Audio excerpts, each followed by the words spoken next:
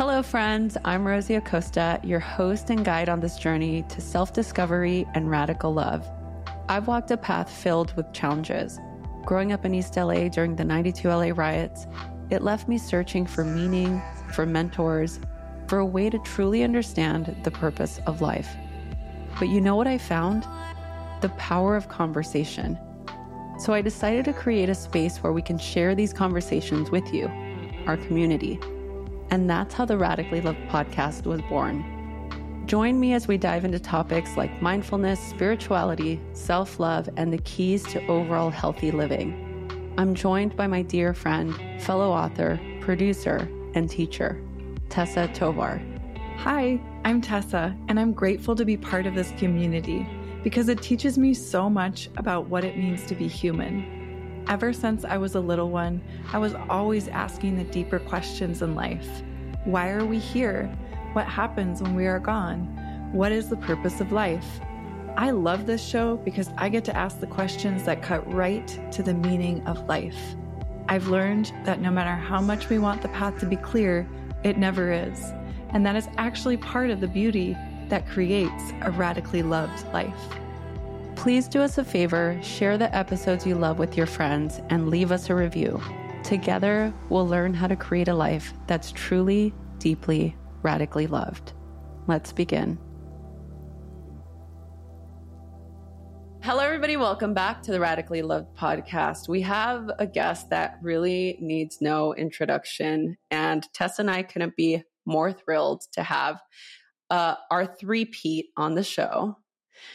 Jen Sincero, welcome. Well, thank you. I didn't realize it was 3. You're right. How exciting. Third one's a charm. That's what they say. The other two away. I've yet to have that happen. You know what's interesting is when I think about like three-peat in my mind, I'm like, oh, these are how many times I have to try something before it actually works, right? So I start to think about this idea of like being patient, which I don't like because patience is definitely not Tessa's like. Patience is my nemesis. Yeah. This is, so one of the things actually that I would love to sort of just hear your thoughts on. We live in such a culture where everything is so fast. Everything is quick, get rich quick, get into the relationship quick, head into enlightenment quick. Everything is so supercharged for quickness. And what I'm finding in 2024, it's my goal is to be more comfortable with being patient and being more comfortable with sort of going back to analog, because I think for me that feels good. I'm curious for you, like, having the career that you've had and sort of the journey that you've had, seeing how things have evolved over the last decade, let's say, because we are here to talk about another very exciting birthday of sorts. How do you see patience now compared to how you saw it 10 years ago? In the world or personally? I think both, if you wouldn't mind. Well, I think, the funny thing is like, it's going to take a long time, these things, whether you like it or not. So I feel like it is such a worthwhile practice. I too suck at it. I'm from New York. And I just like, I really do feel like it is one of my top 3 journeys on this earth to really master is patience. And I'm probably getting like a C, maybe a C plus. I'm getting better. As I get older, I'm getting better for sure. Because I can't move as fast as I used to. But I think that it's a problem. And I think that people, technology is helping things speed up. And we are really immediate gratification. We have no patience even to read something longer than a text. You know what I mean? So I think people are getting really dumb. And I think it's a thing. I don't know how it's going to manifest itself. But it is a little alarming. Yeah, it's crazy to me to see how we want everything so instantly. And for me, I think thinking about it in the perspective of even career wise, right? We have to build. I mean, I love your story. And by the way, for those of you watching the video, you are a badass. This is the ultimate collector's edition with an exclusive new chapter. Look at how cool this cover is. So we're celebrating the 10-year anniversary of You Are a Badass. And I know that the sort of growth of this book, this was your third book because you had written 2 books prior to this. And a lot of the times people don't realize that this wasn't your first book, right, that you had already had such a deep experience in doing what you were doing. You were a musician, you were doing copywriting, you were like trying to, do different things and like you wanted to create a self-help book that spoke to us, right? Like that wasn't a sort of stoic, rigid, I don't know. It wasn't, not that it wasn't relatable, but I think for me, You Are a Badass was so relatable and so funny and so like attainable that I think that's, for me, that's why it made such a big impact. But the reason why I'm bringing that up and talking about patience is because it took you years to get this book out in the world. Like for it to become what it became, it took years. It didn't just happen. Like you released the book and then it's an instant bestseller. Yeah. So that took a long time. Like, do you think if somebody were to go through that process now, do you think that we have the bandwidth to put the work in and allow for that organic process to evolve? I think we don't have a choice because things are going to take as long as they take. It is just a matter of how bratty you're going to be in the process. If you're going to have a temper tantrum or not. And it's like, what was that on Willy Wonka? I want it, Daddy, and I want it now. It's like, who are you going to be? So yeah, you can want it immediately all you want, but if it's going to take a while, it's going to take a while. So that's why it's like anything else. It's like working against what is happening and focusing on what's not happening. You got a finite amount of time on planet Earth. So what better use of your time is it strengthening your ability to be present and enjoying what is and, just going with the flow instead of screaming and yelling, and freaking out. So.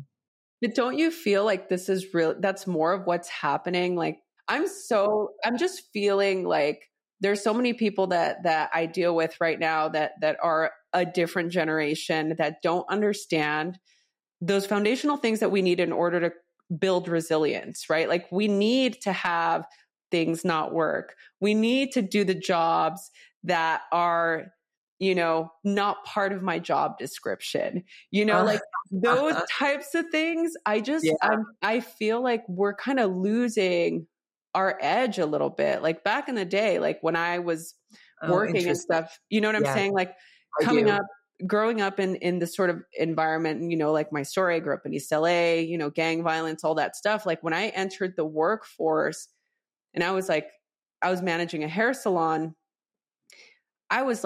I showed up to work and I was doing everything. The cleaning lady didn't show up. I was cleaning the toilets. I was washing the color bowls. I was like, I never was the person to say, oh, this isn't in my job description. So I feel like it does relate to what you write about, right? It's like building that edge, that grit, you know what I mean? So like, what are your thoughts? Yeah.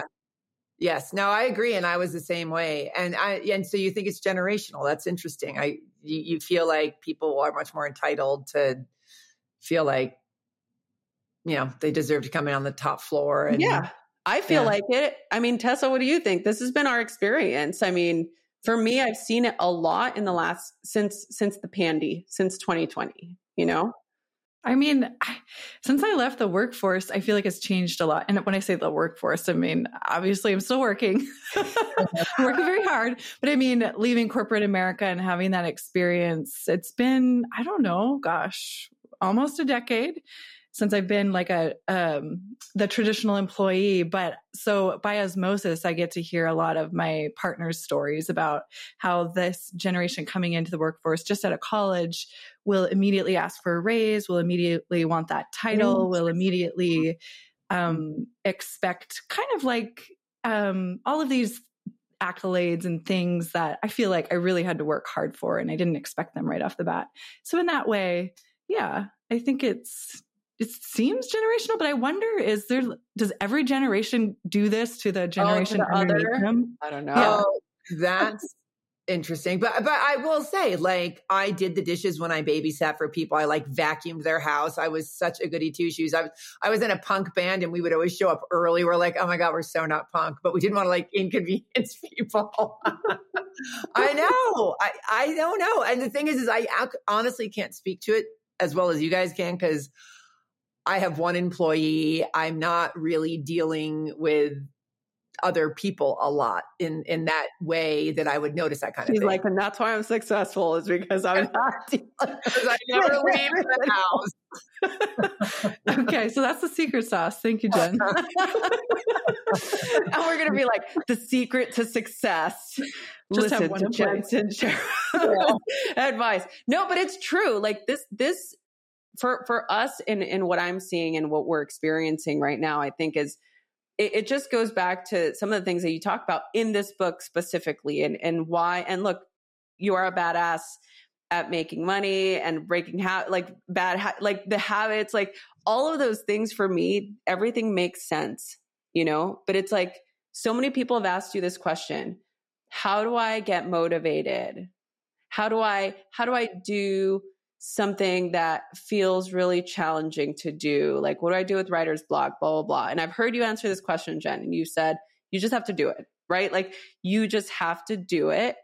And then it just happens, right? You have to continue that momentum. And I think that, it's so poignant right now, this, and again, it's like going back to this idea of patience and how long things take. I think a better question I'd love for you to answer is like, how do we stay in the energy of hope and positivity when we are in the process of growing and sprouting from the ground, right? Because sometimes it feels so impossible, like this is never going to happen. How do we stay in that frequency? Like, did you happen to stay in that frequency as you were going through your journey?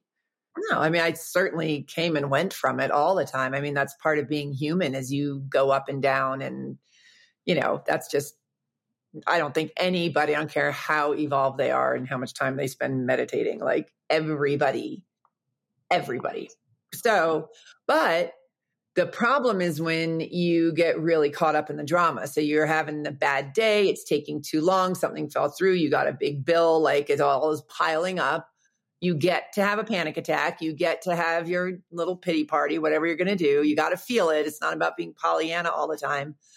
But then how long are you going to stay there? And that's the thing, is like, we really, really do have the ability to shift our focus and change our emotions. And when we become victims to our circumstances and let them run the show, that's when you really get into trouble, and you can stay in that space for a long time. So I'm a big believer in feeling it all the way through, maybe the whole day, whatever, wake, really feel it, but then get your act together. And, I don't know about you guys, but like, putting on a good song can change my entire world. I'm that shallow, I can go from like the depths of despair, and a good song will come on. I'm like, oh, and like, almost forget about it, right? Like, it's not that hard, people. And so that's why I'm always screaming and yelling about the spiritual gym. Because your mindset is a muscle and you've got to work it out. So you have to have at the ready, like, what are the songs? What's your playlist? Going out in nature, molesting my dog, reading self-help books every day, listening to podcasts like this. Who makes you laugh your ass off? Like, what is it that's going to raise your frequency? Because it's really not that hard. And we really love drama. I mean, I'm including myself. Like, I definitely get roped in. So it's like, But I'm telling you, I've been having the funniest thing happen lately where, we've all got these sort of long standing ones, like the ones that just won't, that have been there for decades or whatever, that you get all boo-hooey about. As I'm getting boo-hooey, this other part of myself starts laughing at myself. It's really weird. I may need to like go into a facility soon. I don't know what's happening with me, but like I literally am kind of having at the same time, almost like I will really be like caught up in my sob story. And then I'll get like, I'll find it funny because I know it's such a show I'm putting on. Wow. But I mean, that takes years of recognition though, like practice, right? To be able to get to that place where you can recognize that. And I think you're absolutely right. I mean, going back to what you were saying about the music, I'm curious, okay, if you're wanting to get motivated, what is on Jen's playlist? Oh my God. I hate it when people ask this question because I'm such a Luddite. I'm serious. Like it's so sad. I would like your playlist actually, because they probably have some stuff on it past like 1998.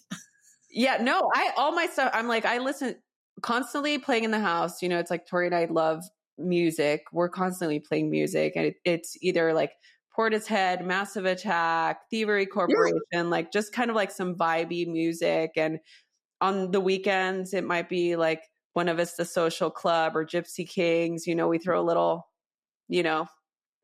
Hispanic flair in there once in a while. If I'm cooking, I'm listening to like Bad Bunny or Peso Pluma. Like it just is so kind of random. And then it's like, I might listen to, like some cool punk rock, I might go old school and like put some Bad Religion on, if I'm like feeling like, I don't know, some type of way. I'll listen to Nirvana when I write, or Alice in Chains. Like I just have such so you're like not in the current century either, really. I love that eclectic mix though. I know, it's great. I'm the same way. I mean, all those same, like it's just all the old stuff. Yeah. I feel like loud rock, like loud classic rock when I need to sort of pull myself out of. Oh yeah. Yeah. But whatever. I'm not even going to pretend I'm cool. Let's just leave it at that. No, what music you listen to or don't listen to determines whether you're cool or not. I was thinking about that. Like, no, it is. Like, it's a thing. In high school, my God, you had to listen to, of course, or you weren't cool. Like, it was just like, anyway, I digress. I had somebody throw an egg at me, like a little egg, drive-by egg. I got drive-by egged when I was in high school as a freshman because I was wearing like a Danzig shirt or something. And it was like the punk kids didn't mess with like the metal kids. It just like was a different, like each little sect was different, And I'm like, as long as I wasn't getting like real shot, which also happened a lot. I was like, I got egged and the guy that was driving by, it was a bunch of kids. They're like, Danzig sucks. And they threw the egg at me. And I just remember feeling like I never wore that shirt again. And I just felt so broken by it. I mean, I still continue to listen to the music, but that was like my first insight into, yes, you are judged as you're growing. I mean, even now, I guess we judge even now because there's certain music that, everything. Right. Yeah. It's our favorite. How do we be less judgmental? Oh my gosh. Man, I know. And also, how do we really not give a crap what other people think of us? I know I put it in all caps on the back of my book. And that's the other thing I am going to master that. I feel like aging though. I feel like not to make this like the AARP episode, but it's too late. We've already talked about menopause. Like we're like there. Don't even. Good. I was going to let it go then. Let it rip. I feel like one of the great perks of age that, it was like, age comes with wisdom, but it's like, man, it really does. And my father said the greatest thing, he was from Italy, he had this really thick Italian accent. I can't say anything he says without trying to imitate his accent, which I suck at, but he was like, I don't know if you get older and wiser or older and more tired. And it's totally true. It's like, I don't have the energy to give a shit what you think about me, or it's just, I just don't have that much bandwidth. It's like, I'm busy, doing the crossword puzzle and looking at birds. Like I got more pressing geriatric activities to tend to. She said, I'm that looking at helps you birds. feel more like, Yeah, binoculars right here. In fact, I'm sitting at my bird window while I talk to you. Maybe I'll see if there's a nice Cooper's hawk out there while we chat. I'll let you know. Well, on the subject of getting older, Jen and Rosie too, I'm curious, do you feel like that not caring also comes with a clarity of vision in terms of like what matters to you most is more clear and easily accessible versus I feel like in youth there's so much angst, but there's also so much like, well, I don't know what the right path is and how to get there. And like, say I want to go write that book and I want to be a badass like Jen said I could, but you know, what if that's not the right path for me? There's so much questioning of ourselves. So does that make sense? That does make sense. No, I think that's a really good point. I think in some ways, yes, because I personally feel like I've done so many of the things that I wanted to do and it has shaped me. And I'm not nearly as neurotic about that stuff as I used to be because I was neurotic because I had no idea what I was doing or felt like I didn't for so long. But I will say that there is this interesting thing that happens. I'm 58 and I feel like, you know, I still have energy. I still want to do stuff. I'm not nearly as ambitious as I used to be. And I'm sort of like, I'm not quite sure what turns me on right now because I used to want to be an internationally famous rock star. And the thought of that sounds exhausting and horrible. And so a lot of the stuff that I really identified with as a younger person does not ring true anymore. So, I kind of feel like this happens to me almost every decade where you sort of shed some things. I was talking to somebody, I was like, I used to knit all the time. I hate knitting. Like when I'm done with something, I'm done. So it's like, so I'm sort of in the next, like, I really am trying to figure out who I am again. So I think it's an endless thing, which is really cool actually, because you get to try to do so many things and you're constantly questioning, but I don't think that's just a game for the young folks. Yeah, I love that. I love everything about that because it's true. You know, every couple of years, what is it? Like every 7 years you shed your, even to the cells, you shed the person that you are. You're like a brand new cells, brand new person. And I think it's really important for us to remember that and to have patience with that. I mean, like the things that were important to me 10 years ago, I'm like, I talk about this a lot. I'm always so grateful that I never got what I always wanted because it just feels like, wow, I really wanted this 10 years ago. That's all I wanted. I just wanted to do this. I just wanted to do that thing. And then I'm like, wow, I'm so grateful that didn't happen, that it didn't work out. Right. I'm going to need some details. Well, you know, it's just like when you're in, you know, okay, 10 years ago, I was 30, you know, and I was like teaching and I was, you know, wanting to, you know, build a platform and I wanted to like write a book and I wanted to make a difference and I wanted, you know, to bring mindfulness to people like myself. It changed my life so much. You know, I wanted to go into like, you know, communities that were underprivileged and I wanted to, you know, teach them how to meditate and teach them yoga and, you know, and yes, all of that is really great, but I would be lying if I didn't say that, of course, my goal was to like, you know, at the time it was being on the cover of Yoga Journal, right? Like Yoga Journal was like, that was the pinnacle. And I remember, and I'll say this here, and I hope that it gets to the person who said this to me, but I remember getting connected with some of the people at Yoga Journal. And I remember saying like, yeah, my dream is to be on the cover of Yoga Journal. And this person said, you'll never be on the cover because you don't look like the other teachers, you know?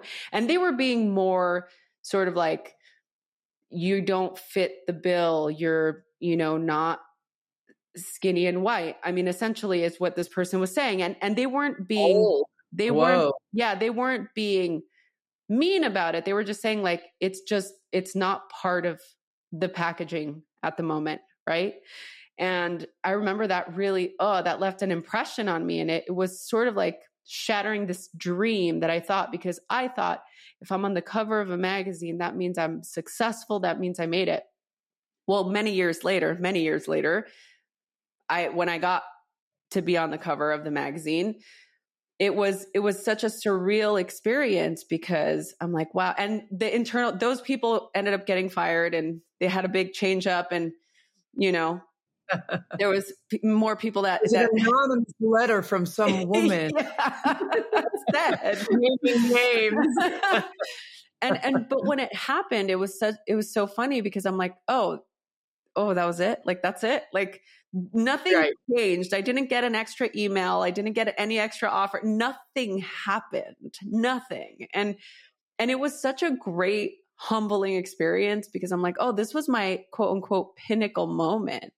And I've talked about it on the podcast. And in fact, I did a whole episode about how like it was such a great experience. And I'm so glad that the next month there was somebody else on the cover, because it was like, this is the transient experience of these goalposts that we put up for ourselves.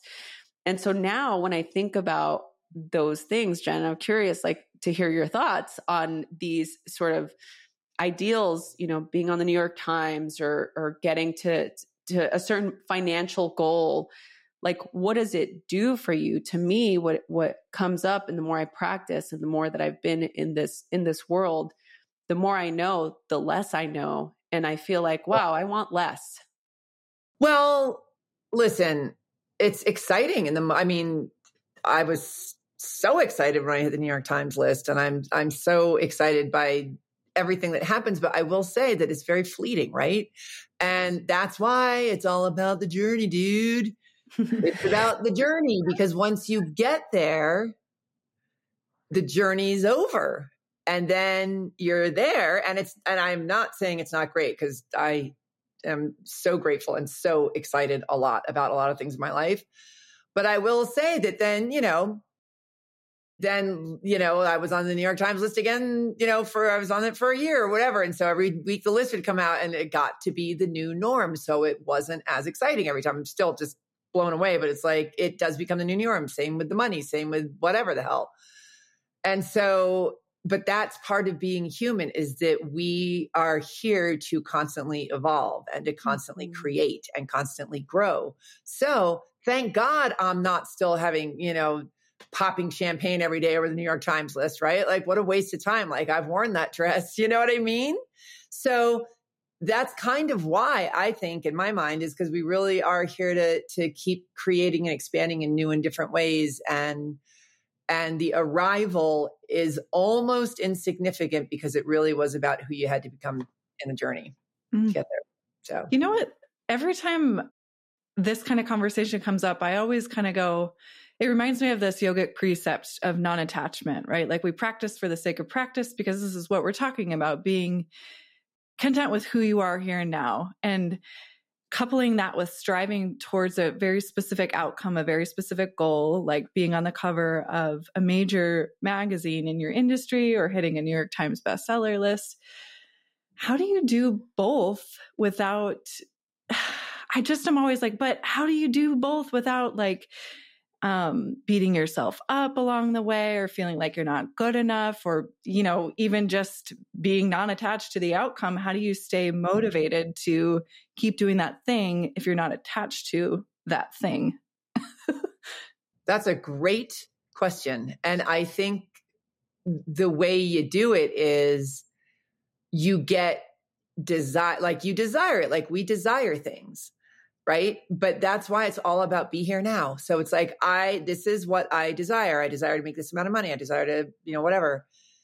And you set your sights on it, and you imagine yourself with it, and you're so grateful for it before it arrives and all the things. And at the same time, you're in the moment, you're grateful for where you are, you're appreciative of every single thing that's happening to you. So you can do both. You can, it's not about it. Basically, it's like, where is your focus? If you're constantly focusing on the fact that it hasn't happened yet, then that's where your energy's going, and that's what you're getting.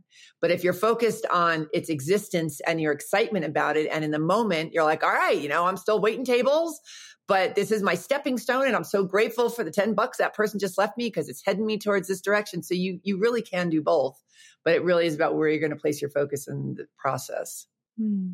Yeah. Even having as much success as you've had, do you ever still get those moments of like, damn, like, can I still do this? Like, I never know if there's enough material for a whole book. I'm like, is it a book or is it a pamphlet? Like how much can I actually say and get into this one? But I'm super excited about the topic, and I'm going to have to do some research on it because I really want to take it beyond just I think it's really interesting. So, this is very another badass book. I will tell you that, because I am also wanting to just write comedy or write like a sci-fi novel. I don't know where that even comes from. I don't even read science fiction. I don't know. We'll see. Or nothing, or I'll just sit here and look at birds all day. I have no idea. But I am. That's the best thing. That is very exciting. It made my heart skip a beat. And this is it's inspiring. I think it's so great. Like I went through this journey, and you've been around for my little book journey. And it's right after I just felt like, oh, like how do I ever do this again? Like, how do I ever go through this process again? Like, I mean, I am writing right now, currently. Excellent. Yes. But it took, I mean, I just felt like I said everything I needed to say in that book, right? Totally. Totally. So, but you find more. It's like, it's like anything else. If you keep going, you keep uncovering more stuff. So yeah, you'll find more. It's intense. I'm not going to pretend that writing is not the hardest thing I've ever done, because it really is. Hard, but isn't it like, going back to Tessa's question, which was a great question, right? So we go through these experiences. I'm curious for you, actually, maybe I'll ask the question in this way, for people that are listening that are aspiring writers. You said something so important. You said, I don't know if this is a book or a pamphlet, right? Like, how do I know that my idea is book worthy or worthy of becoming a book? Number one. And number two is, what happens if I feel like I really want this to be a book and I don't have enough to say? Well, first of all, I think anything you're passionate about deserves to be a book. Like, nobody gets to tell you if it deserves to be a book or not. If you're interested in something and you are excited about writing it, then it's a book. I feel so strongly about that. Also because, there are so many stories, including my story, that we could not get You Are a Badass published. Like, nobody wanted to publish it forever. And everybody told me we didn't need another self-help book, but I was like, yeah, but we need a funny one. But Wait, and I felt so strongly. Do you ever reach out and be like, boom, bitch? Or like, honey, I don't have to. I'm so happy. That's happening without me doing it. That's so, really, I'm not going to pretend it isn't joyful. So I think if you're being called to write it, that's really all you need to know. And, just do your best at it and put yourself into it. So that for sure. What was the other question? Oh, if you don't feel like you have enough to say,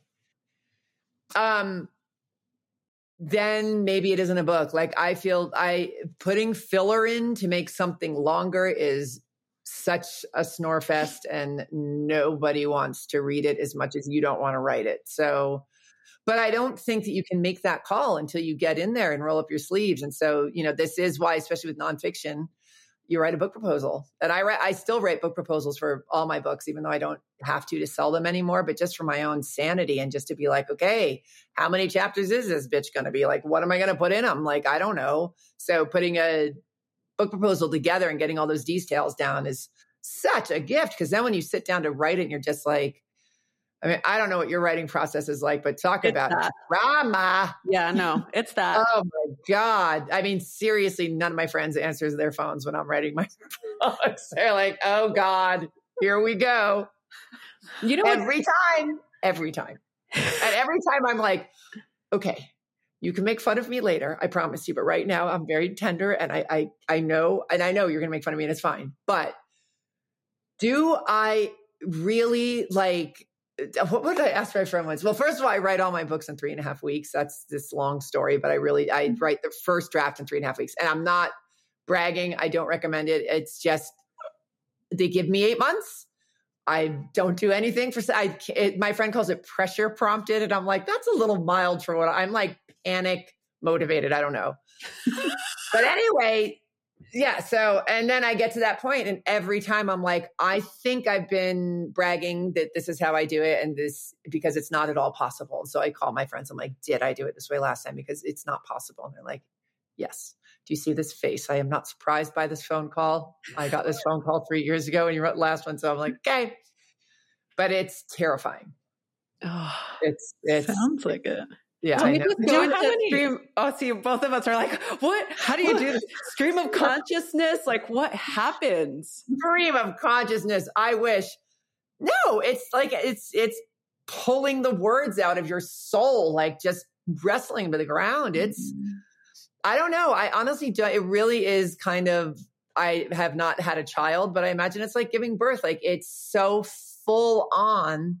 And then you kind of forget, I guess. I don't know. Do people forget about their birth experiences? I mean, I imagine they must forget some or they'd only have one kid. But I don't know. Like it just, it's really intense. I don't know what else to say. I'm curious if there's any sort of like self-care process that does maybe this is a retrospective question that does go along with that leading up to the 3.5 weeks of writing or during the 3.5 weeks of writing? During the 3.5 weeks, it is full on. I'm feral, basically. I'm in this bathrobe that is basically being abused. and anything like, I have hired a chef in the past where I've just been like, and she can't stay. Like she can't, because I have no time. So I'm just like, just bring the food, drop it off and run for your life. But I also have a freezer full of ice cream. Like whatever I need, I get to have because I have to, push this thing out. So no self-care. If anything, it's really bad. Like I don't sleep. I, don't sit in an ergonomic chair. I'm, crying half the time, but then afterwards, lots of it like that afterwards, the party starts. But no, it's not good. I love that you're sharing that. It's so honest. And I think it's the part that people don't see. People see the book tour, they see the accolades that come along with the writing of the book. And they don't actually see this process where whatever your process is. I love writing in the morning. I just give myself like 500 words a day goal.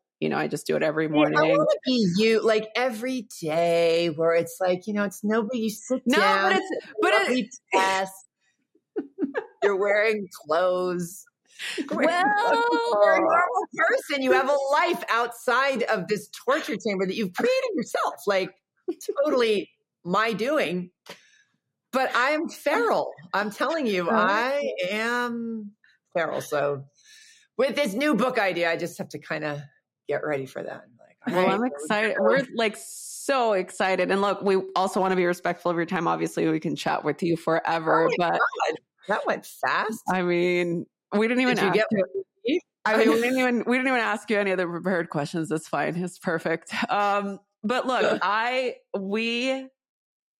we love you so much. I love you. This has been so fun. It's like the funnest podcast ever. My face hurts from laughing. I know my face. I'm like sweating, and it's not a hot flash. It's just sweat. You're the best. Thank you. I know that are you done with the book tour? Are you still doing?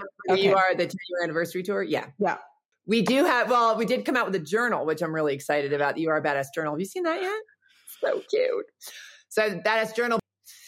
Anyway.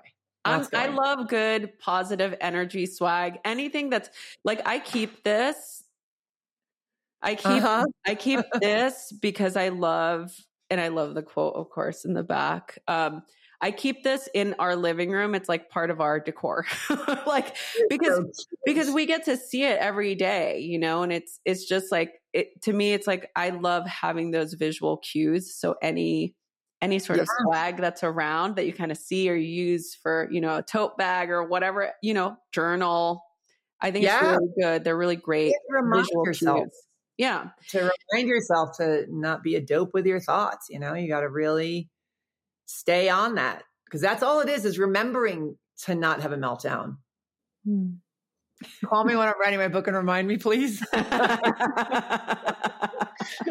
I'm excited. excited. Okay. So that being said, before we let you go, is there a place where people can go to connect with you or to get more information? They can go to either youareabadass.com or jensincero.com. They both go to the same place.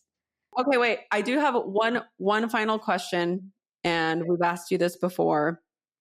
We'll add all of those links in our show notes, so please check those out. If you've not read You Are a Badass or any of Jen's books, please check them out. Like if you're an Audible or an audiobook person, like she reads it to you. It's amazing. And I highly recommend. So my final question, I've asked this before, we ask all of our guests, is we created Radically Loved as a place for people to feel inspired, supported, and part of a community. The idea is that we are radically loved by Source, God, whatever higher power of your understanding, that the universe works for us and not against us. So the final question to you is, how do you feel radically loved? Oh boy, in so many ways. So many ways. I mean, I am fortunate enough to have such incredible people in my life. That definitely does it. Being out in nature does it. Basically everything on my damn spiritual gym list. Listening to music, taking care of myself, eating good food, eating junk food, just being, honestly, being aware of all the incredibly charmed aspects of my life as often as possible. That's probably it. Being really making a point to be aware of it and grateful for it. Them. Yeah. Thank you. Thank you so much. Jen, please come back to see us again. We're so grateful for you, for your guidance, for your work. Well, thank you both. This was a joy. This was so much fun. Thank you. Hey friends, thank you so much for listening to the Radically Loved podcast. Don't forget to subscribe, rate, and review wherever you get your podcasts. It really helps. Also, don't forget to check out the Mindful Love Hub on Substack. This episode was produced by Tessa Tovar, music by DJ Taz Rashid.